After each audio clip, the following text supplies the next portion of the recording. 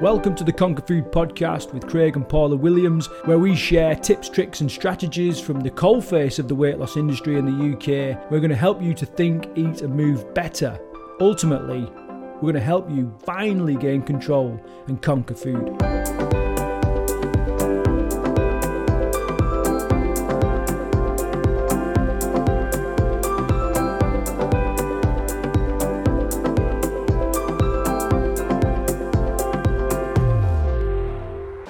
Hello? Is anybody there? Hello? I'm just messing about, but obviously if you've seen the title to this podcast, you can see that it might be not so much a controversial topic, but something that people kind of are not prepared to budge on. I know for a long time I was just not prepared to give up caffeine at all. You know, it was a massive part of my day. It was a massive part of my morning ritual, and I used it to be more productive, to give myself a little kick in the morning. I loved the smell of it. I enjoyed the taste of it. I liked the process of making it. I'm a massive fan of pour over coffee, and there's like a whole ritual in making the coffee like that. Whenever Paula and I went on a holiday, we would go to coffee plantations and try the beans. I've even had coffee that's been shit out by a jungle cat. All sorts of different stuff. You know, coffee, I was a massive, massive coffee fan. However, 7 days ago to the day, I completely cut caffeine out of my diet, and it's likely that I'll never kind of introduce it at all. At the moment, I'm kind of thinking I might have the odd cup every now and again, but other than that, I do not feel compelled to drink it, and I'm going to go through the reasons why, all the problems that it can cause in the body, and the side effects of drinking a substantial amount of caffeine was quite shocking to me, and it's that thing, you know, substantial. I started off like everybody with the odd cup of coffee, you know, and then that merged into 2 or 3 cups of coffee to the point where 7 days ago I was drinking 3 sort of medium size, like moderate-sized cafetières a day, like before like 1-2 o'clock in the afternoon. And because then,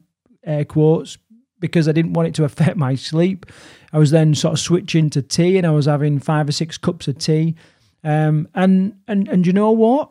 You know what really made me sort of think I need to do something about this? I was just sad.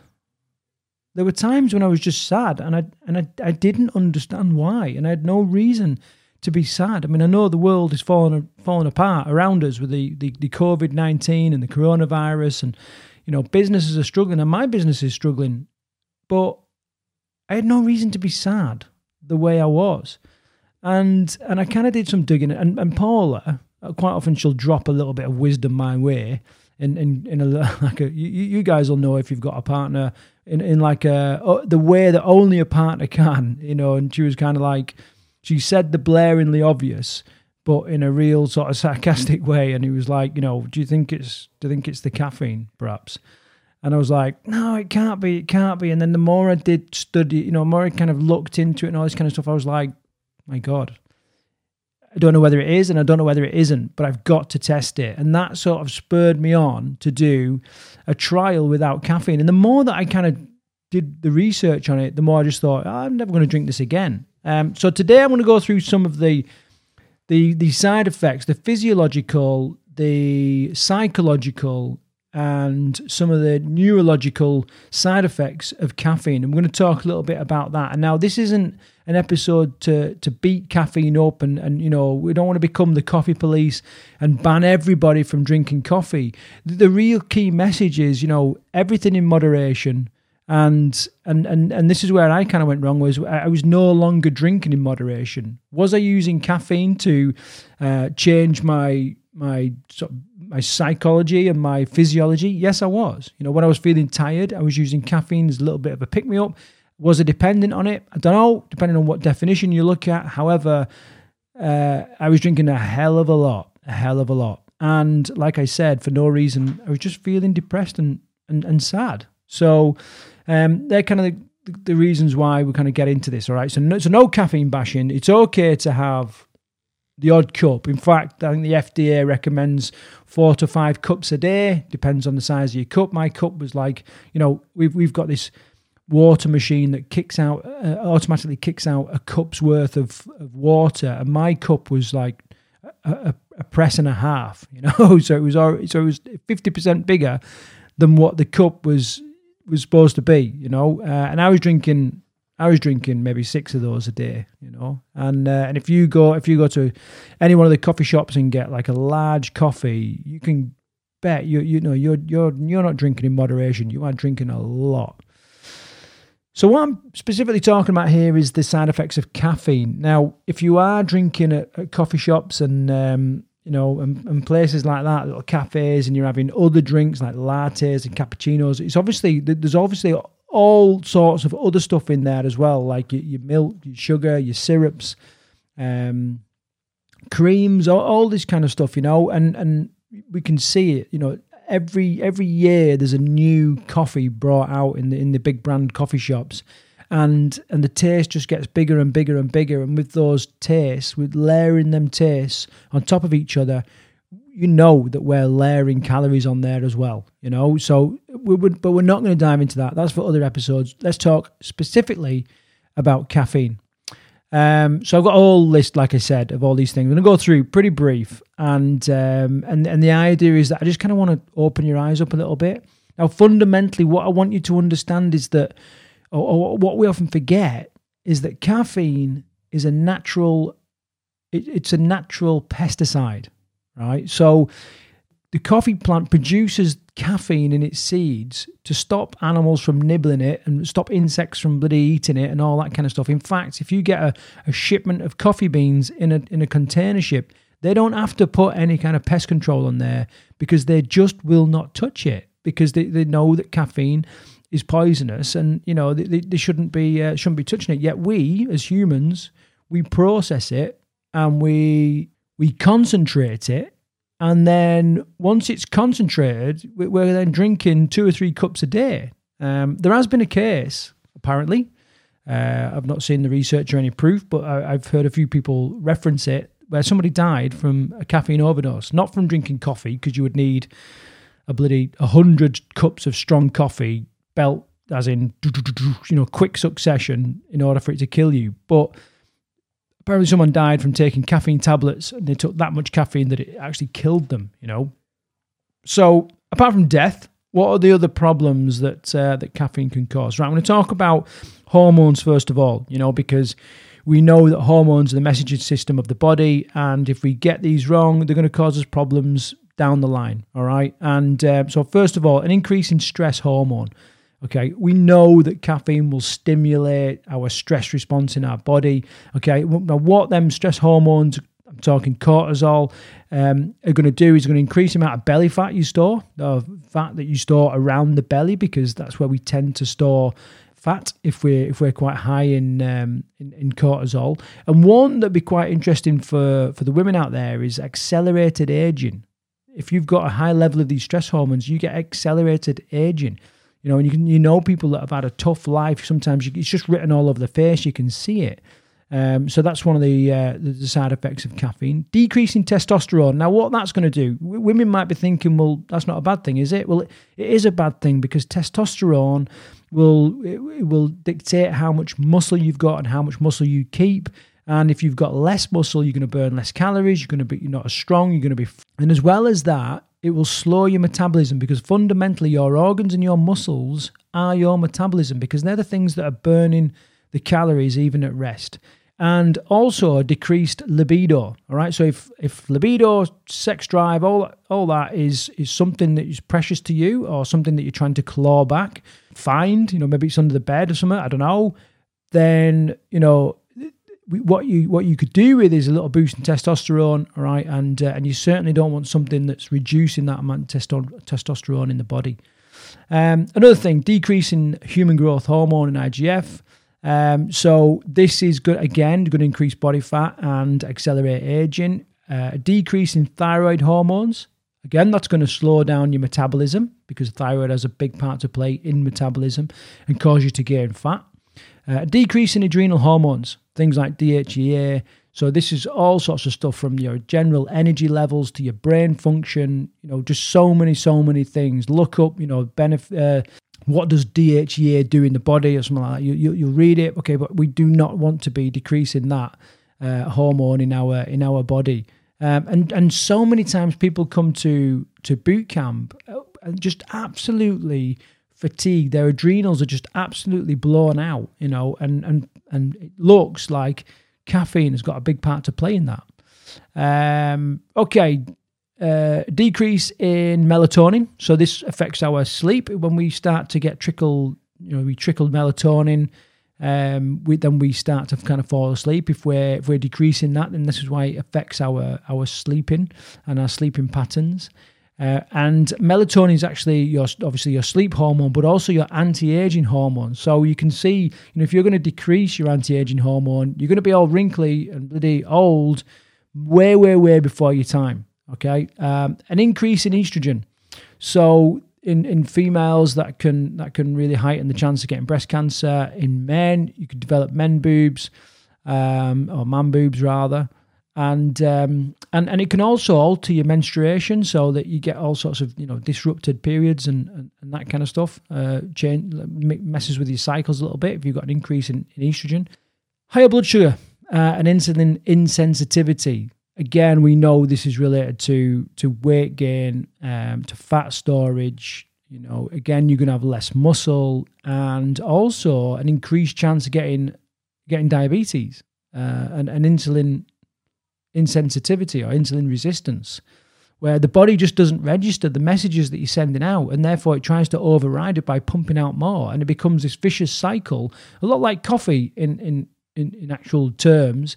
It just keeps pumping out more, and actually the messages are just not getting through. And I say it's like coffee because, quite often what we'll do is we will drink coffee to give us a bit of a pick-me-up. That'll disrupt our sleep. We'll wake up tomorrow, we're not rested or refreshed, so we'll have another coffee. We feel worse, we can't sleep when we go to bed. We're tired when we get up in the morning. We have another coffee, more coffee to keep us going, and it's just this cycle that keeps on going and just absolutely kicks our ass until nature forces us to take a break and do something different. So moving on to some of the neurotransmitter stuff.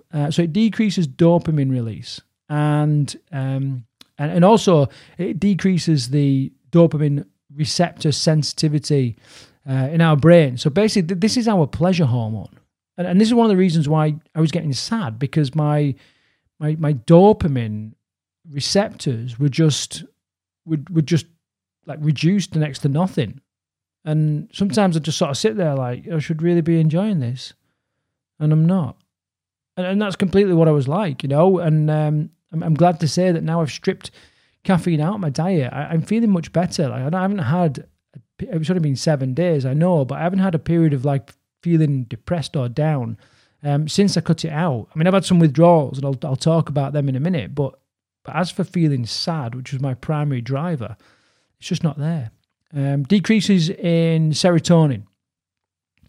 So again, less happy, more stressful, more anxiety, panic attacks. I'll tell you now, you probably know this from your own experience, but panic attacks are going through the roof, in that so many people are struggling to function with everyday life because of panic attacks. And one of the things that can massively affect that is decreased serotonin through drinking too much caffeine, And don't forget, it's not just coffee where this caffeine is, sports drinks, energy drinks, tea, green tea, all these things have got kind of caffeine in.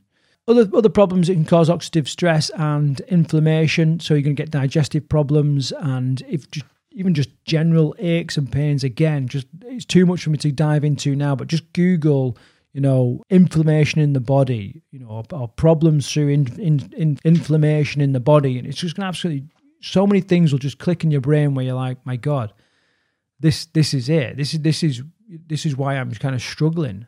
It causes a pH imbalance. So what this will do is it'll cause you to have more acid reflux. If you had like an acid reflux or heartburn or something like that, it can cause more of that. It can cause stomach problems for a whole host of different reasons. Osteoporosis, where your bones are getting soft and brittle, and your gut flora and fauna can just get absolutely kicked out of balance. And as time goes on, we're understanding more and more about gut health, and it's so important to your general well-being and everything that you're doing. There's no point taking supplements and thinking you're eating clean if your gut health is just absolutely smashed, and you know, your little friendly bacteria are all dying off or dead because we're just not absorbing the things that we need to absorb. And then a couple of other ones, insomnia and poor sleep, we know that. And then high blood pressure and hypertension, and also all the problems that are associated to that. A massive list. Now, one of the things that will affect how much you're affected by these things is your age. Apparently, we react to caffeine much more the older that we get. But also the amount of caffeine that you take. And there is a genetic aspect where some people just react and metabolize caffeine better than others. I always thought, you know, that I was somebody that could just drink coffee and it didn't really affect me too much until I withdrew from it. And I was like, my God, this thing is kicking my ass. Some of the withdrawal symptoms that I had was muscle aches and pains for no reason. My muscles and joints just ached, and I was like, my God, you know, I feel like I've been hit by a bus. Headaches, I still have little minor headaches every now and again, but I'm glad to say that the most of them that are gone as the brain starts to resettle down to where it was. Energy levels are kind of reset, and that took a bit of time. You know, I was awake at certain times, and you know, strange times in the day, strange times in the morning. But what I haven't had is I started to get into the old granddad nap routine where I'd have a nap every afternoon. And I've not had to do that. My energy levels just stay consistent throughout. Previously, before I gave up the caffeine, when I was getting to like 1, 2 o'clock in the afternoon, I was just done, like, really. You know, I might have enough energy to go for a little trot, and that run might just about, you know, have a bit of intensity to it. But other than that, I was pretty much done, and I was just waiting for bedtime then. And Paula and I would be in bed by 8:30. Since I've cut out caffeine, things have kind of straightened themselves out a little bit, and I'm getting to bed now, and I used to kind of just fall asleep really quickly. I'm not falling asleep quite as quick, but what I am doing is I'm sleeping much deeper for longer. And, you know, and that was the aim. Again, you know, when you look at all the compound effects of all these things, like, you know, improving your gut health, sorting your sleep out, improving your digestion, the compound effect of all those things are just massive in regards to your health, your longevity, you know, your activity levels, all these different things. So what do I suggest you do? Do I suggest you go cold turkey and get off caffeine? Well, I think you've got to be at a certain point when you do that. I think if you're truly honest with yourself, you will know whether you have an issue or not. If you're like Paula and you have 1 cappuccino a day, that's probably not too bad. If you were like I was and you're having, you know, 3 or 4 cafetières every break, you're having a coffee, you know, you're even you've gone from like level teaspoons of instant to heaped teaspoons of instant, if not 2 spoonfuls of instant, you know, all these little patterns can kind of give you an indication that you're starting to become a little bit dependent on it, or you just need more to have the same effect. In essence, what happens is that the caffeine is picked up by receptors in our brain, and what will happen is they will block those receptors, and what the brain will do is create new receptors, and then we need more caffeine to block those receptors, and it's just an ongoing cycle like that.